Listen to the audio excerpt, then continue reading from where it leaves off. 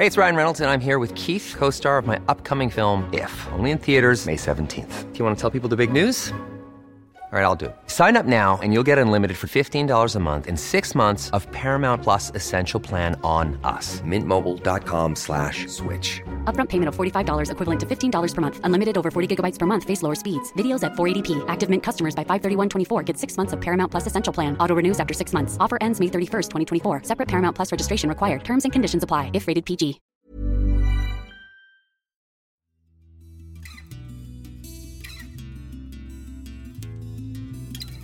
Welcome to Right Lane, a podcast of the Tampa Bay Times and the Poynter Institute. On this podcast, Times reporter Lane Gregory discusses her stories and answers your questions. The focus is on craft. My name is Maria Carrillo, and I'm a former enterprise editor at the Times. Today's topic, Zeke the Labrador. So if you like dogs, this is definitely the story for you. We'll include a link with the podcast, but you can also find a copy in Lane's book, The Girl in the Window and Other True Tales. So Lane, of course, is a huge dog lover. I imagine the story appealed to you immensely, but how did you find Zeke? Yeah, so Zeke is probably one of about maybe half a dozen dog stories that I've eked out over the years. I love dog stories. Only half a dozen? Come on.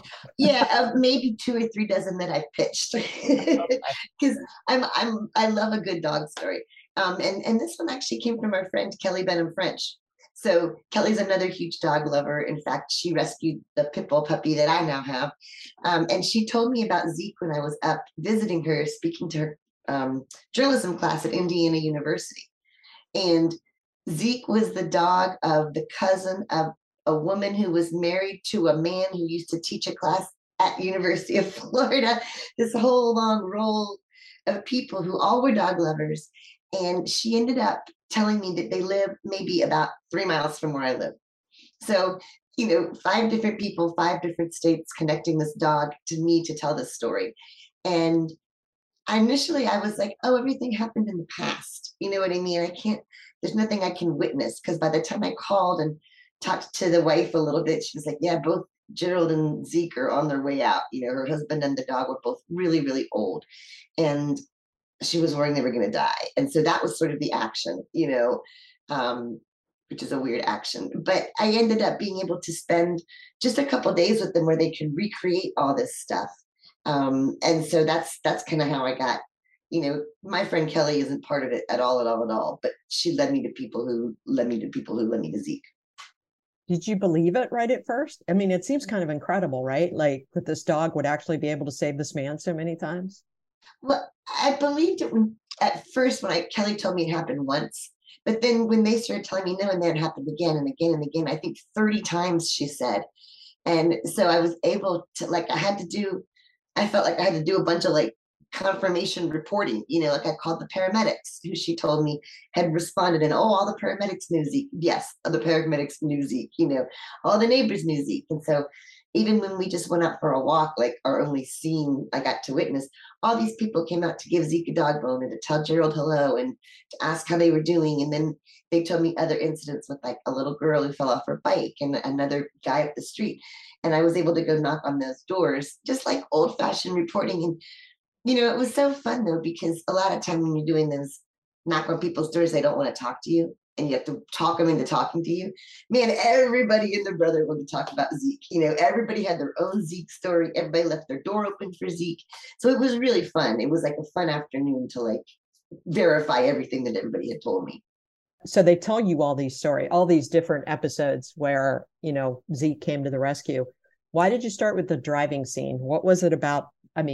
What was about that whole situation that really appealed to you? I think because that was the first time it happened, the first time as a puppy that he'd ever alerted them. And I also kind of like the idea that in the very same moment, in the very same Lincoln car, that he's going to buy a gravestone because he knows he's going to die.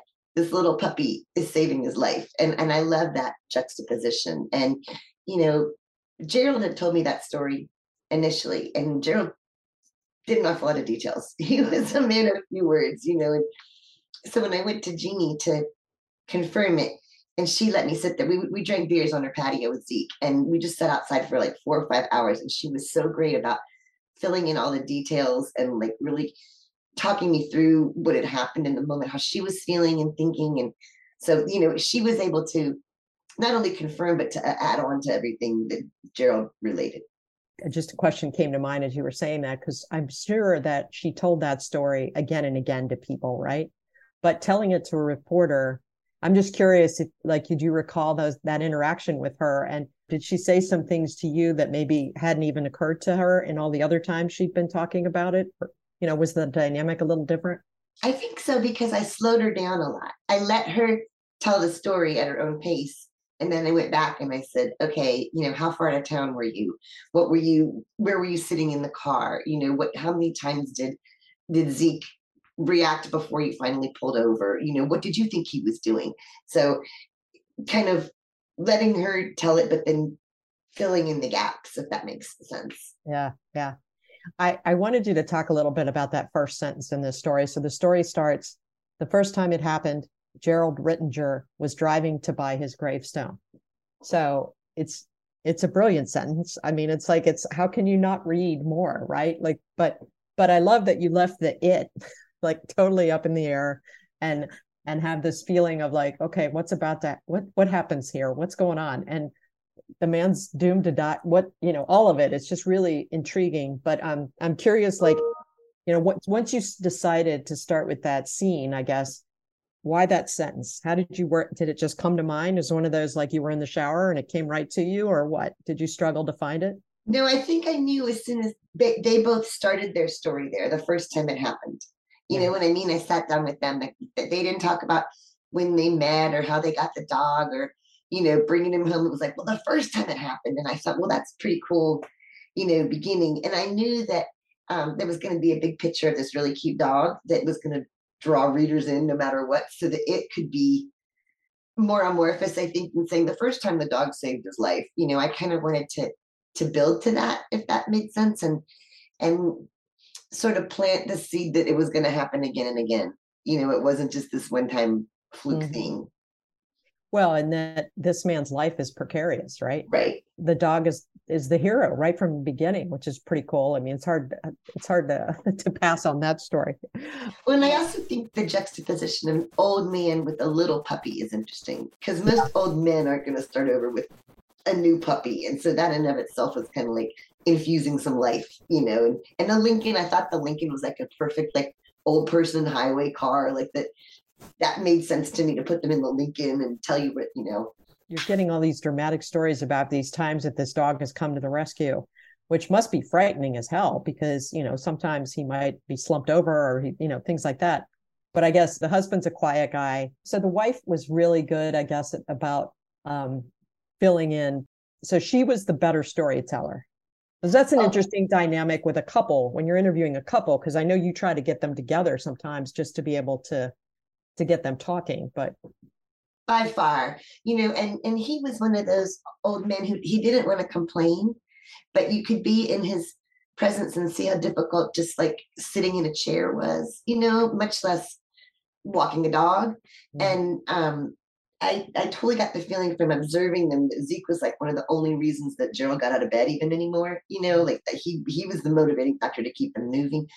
But Jeannie really liked having someone to talk to about how hard it was for her. Like, and I listened, and she would say it in front of Gerald. She would talk about, he pees the bed at night and he has a seizure and I can't go anywhere and leave him. And I couldn't even go next door before we got Zeke because I was afraid he was going to fall and no one would know. And so I think being able to like have those conversations with her really honestly about how hard it was for her sort of also reflected how much the dog helped her, if that makes sense.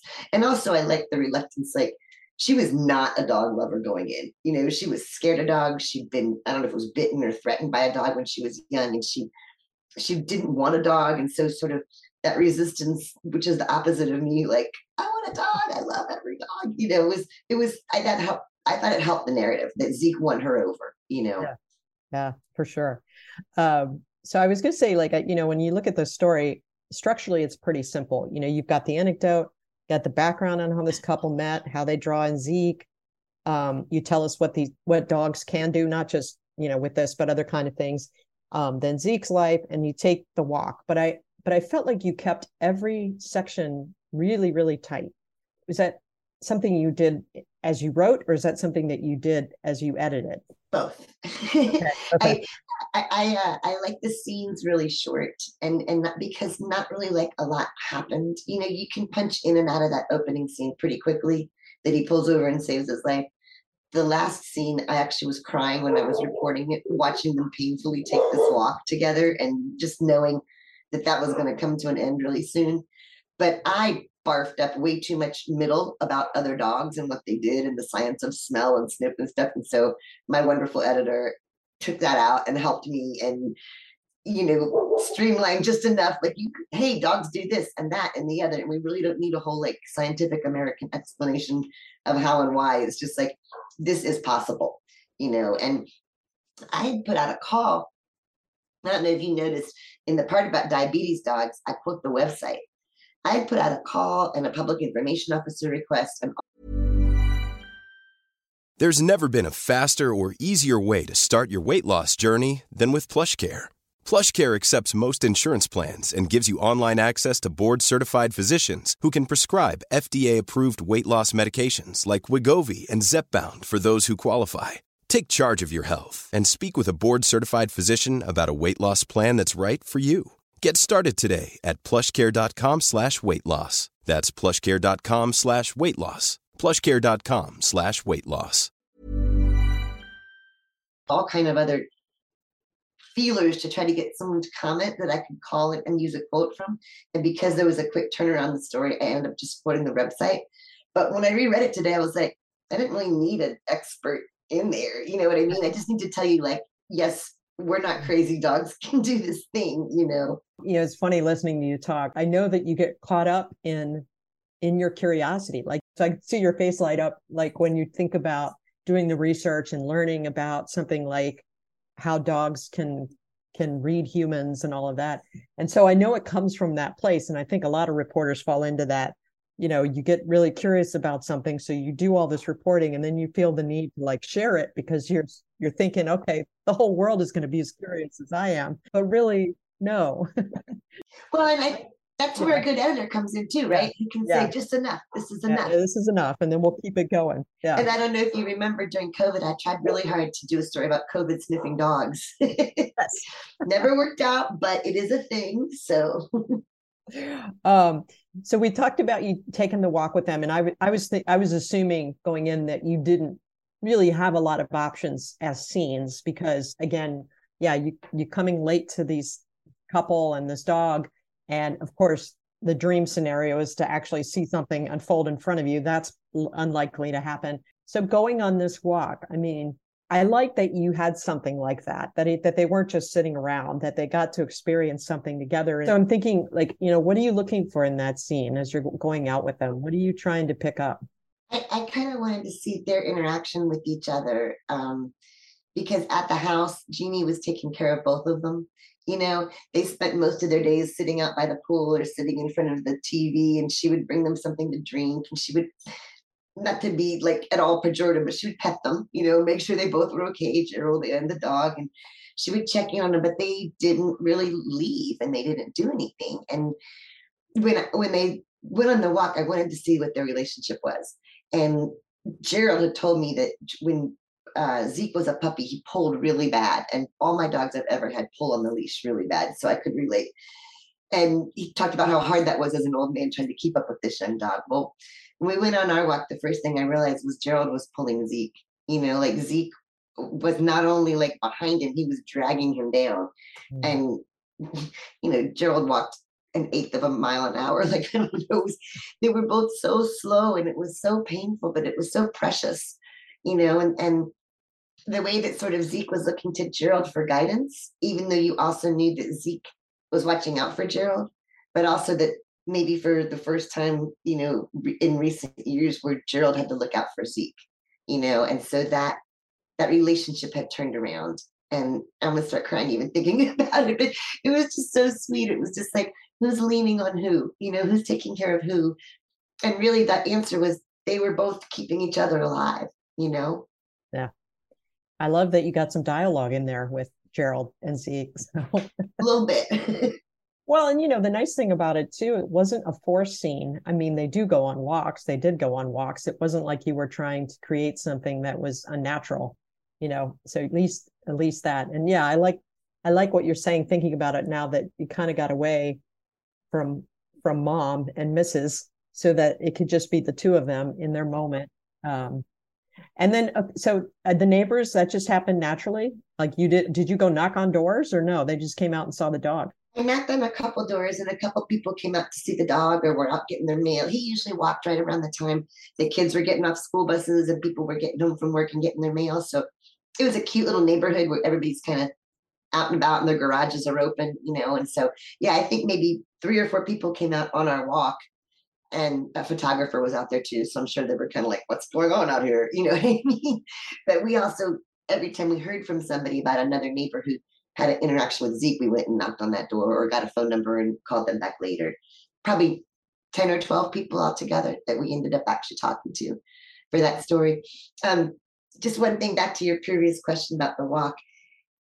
I was really thinking about slowing down, about how, when I was a 20, 30 something year old reporter, I would have been like, gosh darn it, nothing's happening on this walk, but really so much was happening. And even just the way that Zeke crisscrossed the street to find the shade, it was really hot out and he didn't want to take extra steps. But if there was a tree on this side of the street, he would lumber over there, and then watching Gerald just sit and wait for him, and trying to mark that time. I think it definitely forced me to be patient in the reporting of that last scene.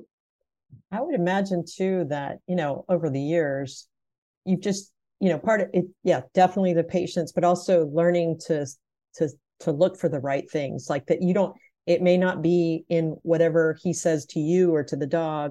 It could be in the way that he pets the dog. It could be in the way that they walk together, like you said, or, it just could be in really small things that you have to observe and that he's not even going to tip you off to. I mean, because he may not even know, right?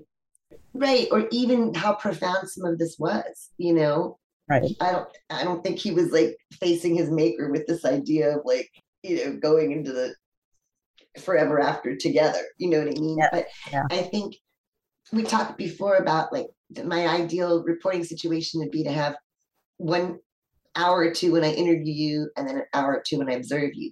But I think if you're able to do the interview first, the observation can become so much more meaningful, because then I had stuff to look for, stuff to think about, stuff to watch out for or keep in context when I was on the walk.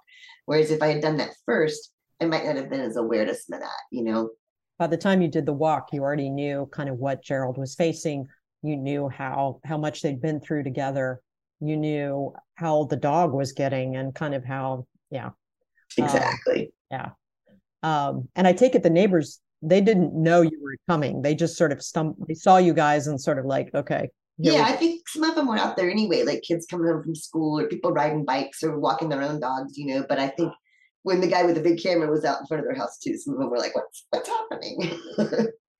So I wanted you to talk a little bit about, like, you write, of course, and have written a ton of human interest stories. And I think in all the years we've been in journalism, sometimes those aren't considered the sexiest stories. They're not the ones that are going to get people arrested or thrown in prison or, but they have to me, such a great quality to this kind of story and what it can do for readers. So I wanted you to talk a little bit about why you're so drawn to them. And when you think of a story like this one, what do you feel like you're putting out there in the universe for readers with this kind of story? Wow, that's such a great question. It really is.